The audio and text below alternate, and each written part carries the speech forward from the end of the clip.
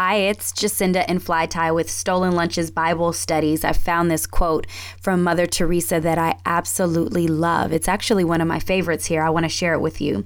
It says, if you want to bring happiness to the whole world, go home and love your family. Wow, I love that quote. God is love, and he commanded us to love one another. This is the greatest of the commandments. He tells us in the Bible, how can we love God whom we've never seen and not love one another who we see every day?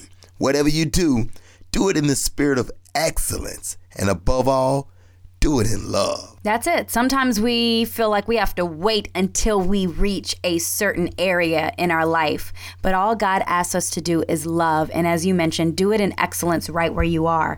In 1 John 4:19, it says, we love because he first loved us. So remember that today. It's Jacinda and Fly Tie with Stolen Lunches Bible Study. And we invite you to join in on any one of our Bible studies at stolenlunches.com.